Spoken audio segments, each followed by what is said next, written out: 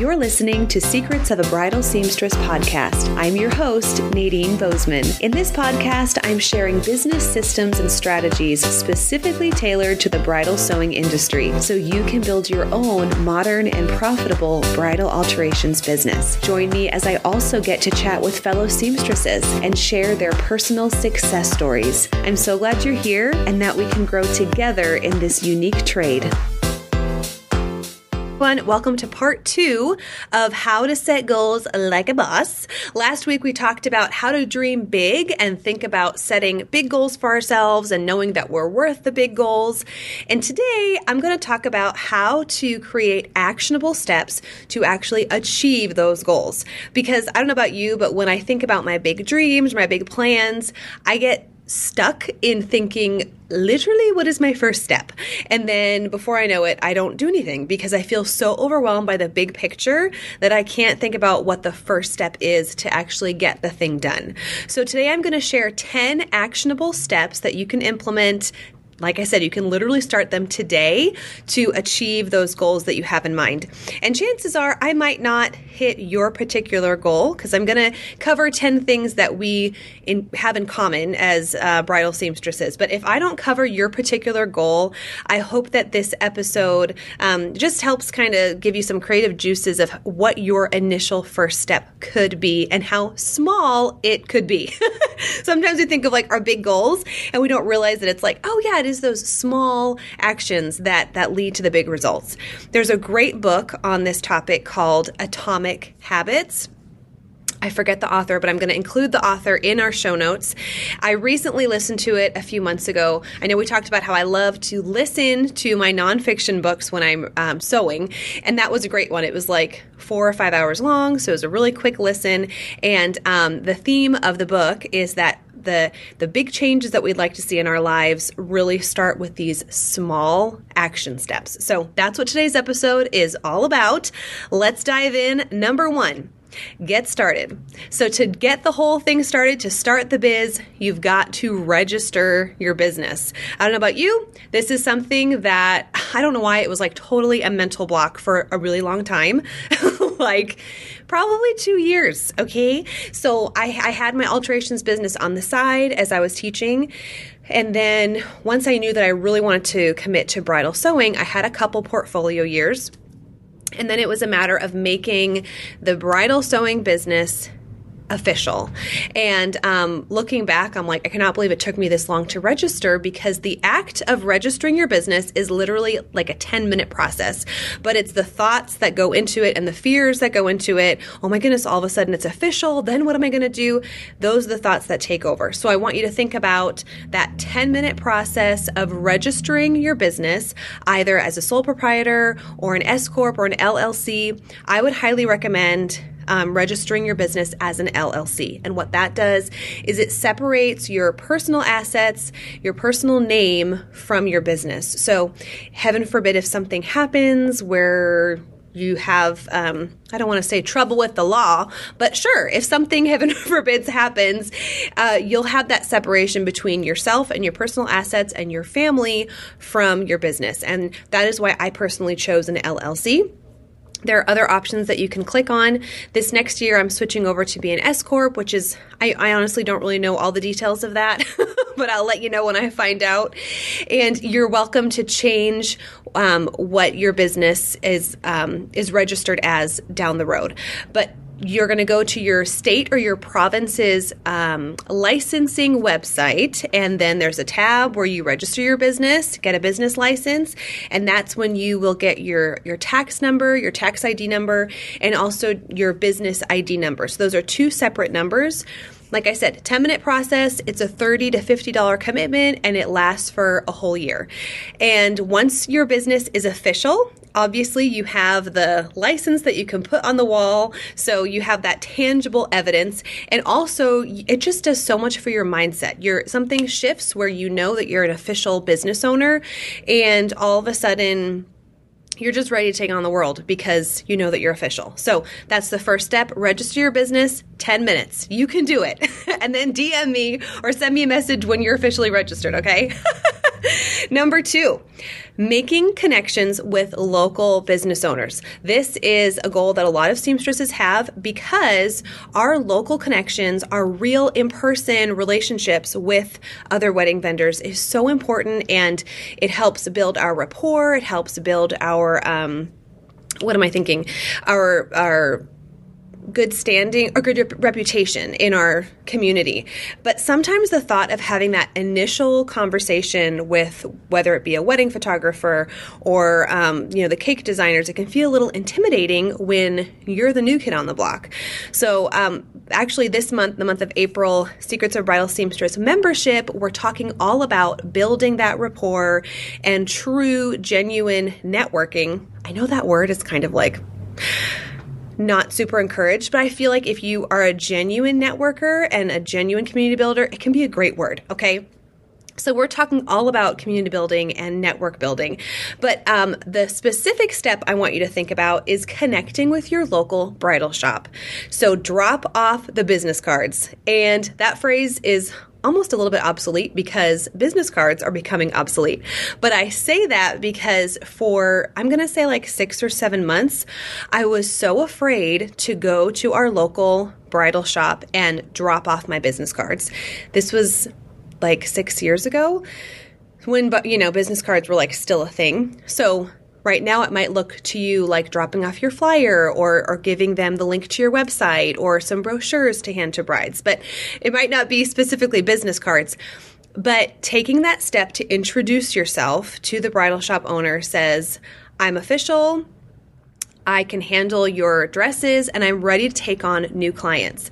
What it does not need to mean is I will take every single bride who calls me from your shop. And I think that's what scared me so much initially was, okay, once I introduce myself, the brides are going to start calling, and then I'm going to have to take on everybody, and I won't be ready. And that fear really limited me. So your number 2 small step is to contact your local bridal shop, whether it be email or a phone call. Give them a heads up and ask when would be a good time for you to come in and introduce yourself. And you're going to feel a little sweaty when you're in their parking lot, before you walk in, but you're going to feel so good when you drive home knowing that you made that connection. You put yourself out there. Maybe you showed some pictures of your work or a brochure that you put together or a flyer. We have some really great ideas from Canva that, how to have some pictures or an infographic about our business that you can bring. So whatever you're bringing to the bridal shop, make that connection, and that can be a game changer. Again, tangibly, because you're going to actually receive clients from that bridal shop, but also your mindset's going to change because you're telling yourself, I'm ready to accept brides and I'm ready to put myself out there. So if you were like me and you're sweating over that initial contact with your local bridal shop, do the thing, schedule the appointment. It won't be like a formal appointment, but it's good to give them a heads up.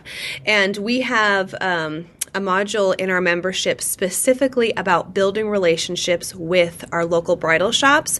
So I'm not going to get too much into that, but I want to encourage you, if you're on the fence, drive to the shop, drop off your business cards, and make that in-person connection. Totally worth it.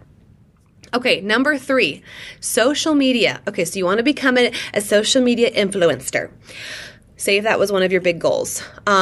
I doubt it was one of your big goals, but maybe you're thinking, okay, I actually want to have a relevant social media account and post somewhat regularly. That is your big goal, but you're getting stuck in what should the first post be.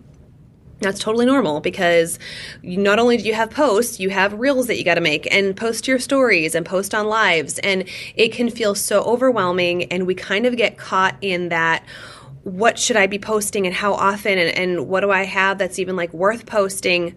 Let me make it simple for you. I want you to post an introduction picture. Okay, so it's just like a standard post. Don't worry about stories or reels for now. What's great about introduction posts is you can use them whenever you want to. It doesn't need to be your first post on your Instagram page, okay? There's a hashtag Friday introductions that you can hop on that bandwagon. If you notice that you have more followers all of a sudden, you have 50 new followers or even 10. You can use that as an excuse to say, hey, I have some new followers. Let me introduce myself. It's the easiest post to make because it's like a picture of you, okay? It doesn't even have to be of you sewing. It doesn't have to be a professional photo. Post a picture of yourself. This is my little formula, okay? Post a picture of yourself, where you're located, and who you love to serve. Maybe why you love what you do. Why do you love bridal sewing? And then you include some kind of like random facts about yourself and end with a question. So there's a gal in my membership who recently did this, and we were on the subject of Instagram, and it was kind of like an intimidating subject, and we talked about creating that initial introduction post. And granted, she had been posting before this, but this was kind of like the first official one that was going to start her new pattern of regular posting. And it was so cute. She posted a picture of herself. I think her husband took the picture. It was beautiful, and she stated where she lived and who she served and why she loves bridal sewing. And then she said, when I'm not bridal sewing, you can find me gardening. And then she ended with a really cute question, and it was like, my least favorite, she also talked, I think, about like her pet or something. And then she said, my least favorite household chore is washing dishes. What's your least favorite household chore? And it was so cute because it was very engaging. Everybody wanted to talk about how much they hated doing the dishes or whatever. So people were commenting and replying, and it was just a great jumpstart. And you don't need to worry about what you're going to be posting tomorrow or the rest of the week. Just get that initial introduction post up, and the next post is going to be easier. Trust me, it's just that first one.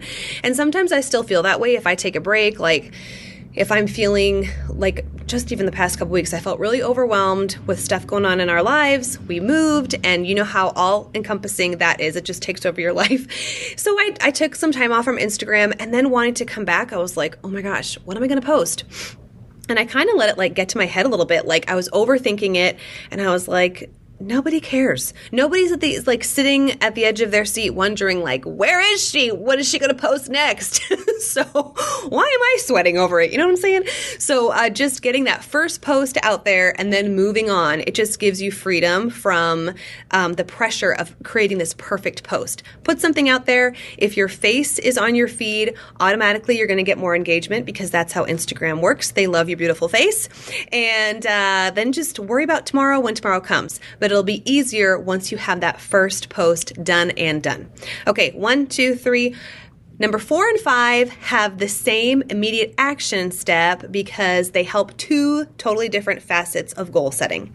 So I want you to take out your timer and start timing how long it takes you to do basic alterations. So I'm talking about the things that you do on so many dresses, like lining hems, American bustle points. How much does each point, or how long does each point take you? What about a French bustle point? How long does that take? How long does it take you to raise beaded straps? And I know there are so many variables, right? But we should have a really good idea of how long things take us to do.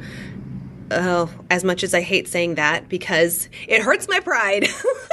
Whenever I take the timer out, I always feel like, oh yeah, I can just whip this thing up in like 20 minutes, and then like an hour and a half later, I'm still working on the thing. And then I realize that I am not as fast as I thought I was. I'm not Superwoman. Things actually take time. But setting the timer is going to help with two goals. Number one, it's going to help with your pricing. Sometimes we sell ourselves short because we don't realize how much time things actually take to get done, okay? Like a lace hem, or golly, those horse hem, braid hem. I cannot wait for those to like not be in style anymore. So if somebody can pass the word along to our favorite dress designers, we're over the horsehair. Okay. Oh, that's my little soapbox. But if your goal is to raise your prices or to make your prices a little more comparable, or maybe have them be higher than your competitors because you want to draw in a different type of client, you've got to know how long things take you so you can build your price list around your precious time, okay? And then the second reason, so this is number 5, second reason to set your timer is to help with your time management. This is a big goal for a lot of seamstresses because we work alone. We don't really have that accountability where it's like we have a coworker or a boss checking in on us. Like we are our own boss. So our own time management skills are so important. And if you know exactly how long things take, then you will be able to get the work done days in advance. Like I made that comment in our last episode, like, you know, it's not uncommon to be sewing like the day before or the night before the bride is showing up. And we all want to be done like a week in advance or days in advance. And so to get to that point where you have, you know, like lower blood pressure, you have to know how long things take you and be honest with yourself. Ooh, as hard as it is, to plan accordingly. So number 4 is raising your prices, and number 5 is creating a time management system that works. Both of those things require the first actionable step, which is setting your timer. Oh my goodness. Okay, this 6 and 7 also have the same first step for both goals. So number 6, if you want to be keeping track of your money goals, you have big money goals and you cannot wait to make this certain amount each month, you've got to open a bank account that is specific to your business. And number 7, not only will it help your money goals, it's also going to help your tax preparations. This is a big thing where it's like we all want to feel better come spring, or like, you know, early spring, late winter taxes. April? I got mine done early this year, which, speaking of goals, that felt so good to get them done early. But it was because I set up my banking system. I have a separate bank card that I use. Everything is in its own bank account, so I can keep track of things so much easier. And getting things ready for my CPA was a breeze, knowing that all of my money in and out was coming from one bank account. I didn't have to worry about my husband's account that we share together. It was completely separate and like very well organized. So if you are thinking of managing your personal business goals, like your financial business goals, separate from your family's income, or if you want to feel more prepared come tax season 2023, open that separate bank account. And we had a specific episode, this is probably like a month and a half ago, about tax prep. And our guest CPA was telling us that just the act of opening your own bank account is setting yourself up for success. And you're telling yourself, I believe in myself, I'm going to make money, and I'm going to be able to see it grow because I'm setting myself up for success, and I'm believing in myself with this bank account. Okay, so number 6 and 7, your money goals, setting those money goals, and those tax prep goals are both accomplished by opening a separate bank account. And it just feels really good. And then you get the app on your phone, and then you can follow everything going in, going out. This is a total side note, but when you first open that bank account, expect to spend a little more because you have to invest in all of your new equipment and all of your new tools that you need. So you're going to see some money going out just as much as you're going to see that new money coming in. It's very exciting, but that first year, seeing the money leave is totally normal, and just trust yourself and trust the process that the money is going to come back. Okay? Okay. Number 8. This is a very exciting one. Moving your business outside of the house. That is your big goal. And the first actionable step that you could do is contact a vacant commercial space and go inside of it. Okay, I don't care how much the rent is. I don't even care really where the location is. But if you see a vacant retail space or commercial space, and you know what?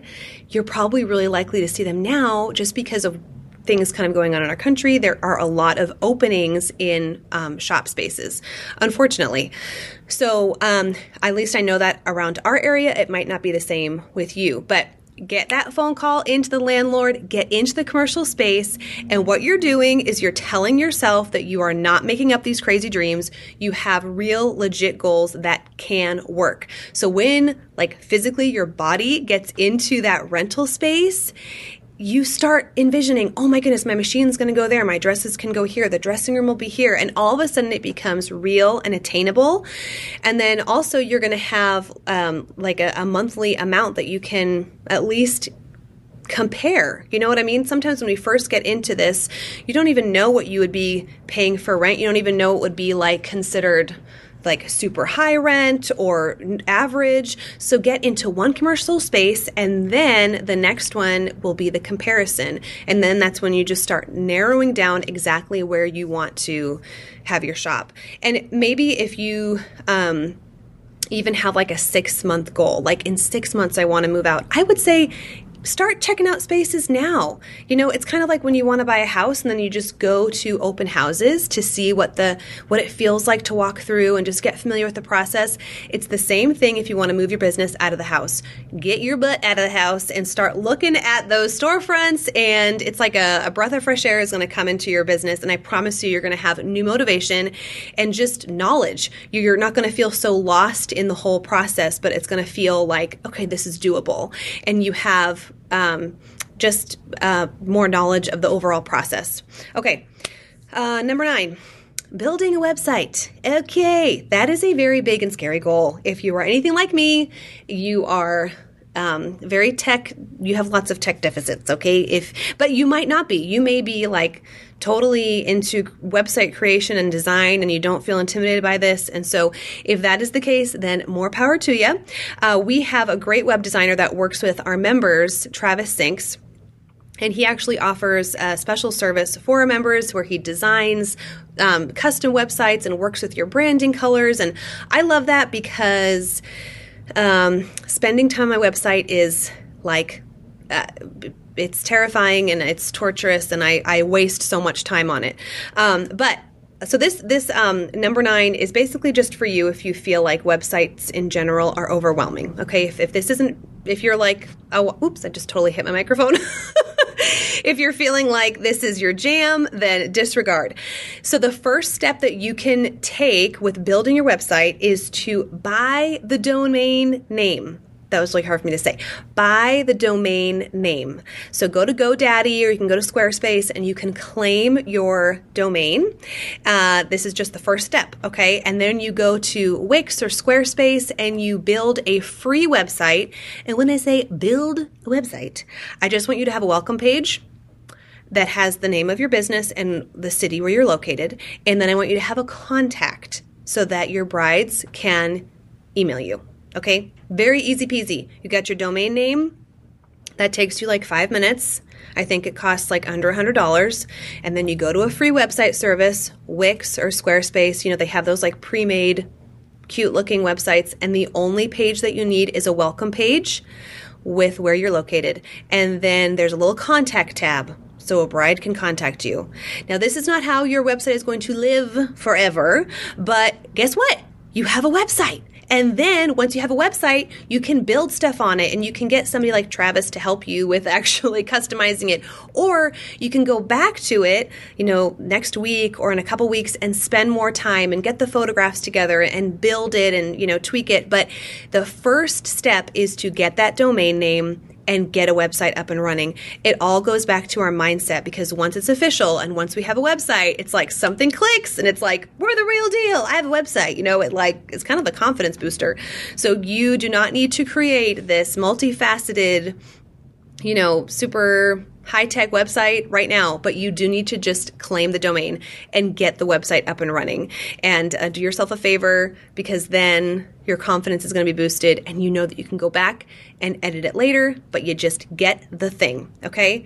And then the final actionable step, number 10, hiring out. If you are thinking about hiring somebody on your team, or you're thinking that your workload is a little bit too heavy and you need somebody else to help you out, the first thing that you can do is write a list of all of the tasks that you do in your business. Everything from steaming dresses to sewing, contacting brides, sending out emails, creating reels, building your social media, building a website, all the things that are included within your business.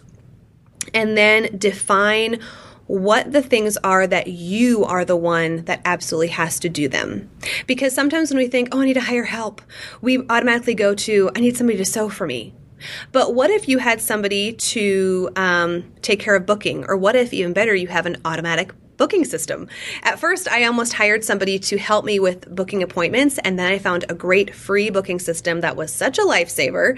And I have an automated way to stay in contact with my brides and reply to their inquiries. A lot of that is through my website, which is so helpful. I thought that I wanted assistance through emails, and I tried that for a while, and then I found a better way to work my own emails.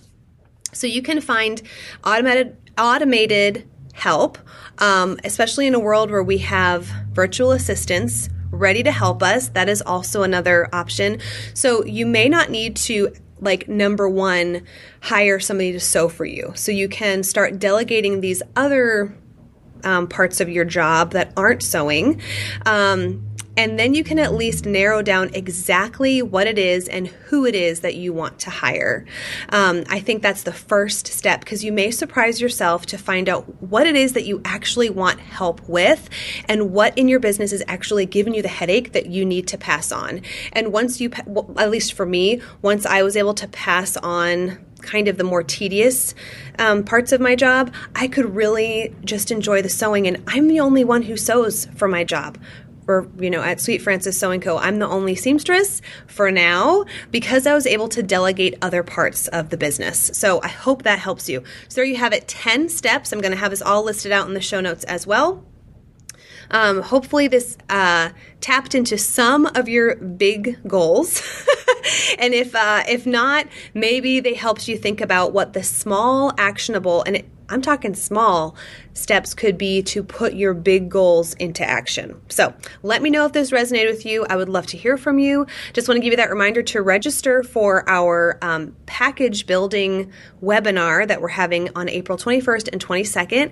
And that is to build our fitting packages to offer to brides. If you're interested in learning more, I'd love to have you. It's a completely free workshop. So sign up for that. And for the month of April, I know I mentioned this earlier in the episode, but within our membership, we're really focusing on curating those relationships with our local wedding vendors. So our local vendors are the ones who know our brides, and we may even have the same brides in common.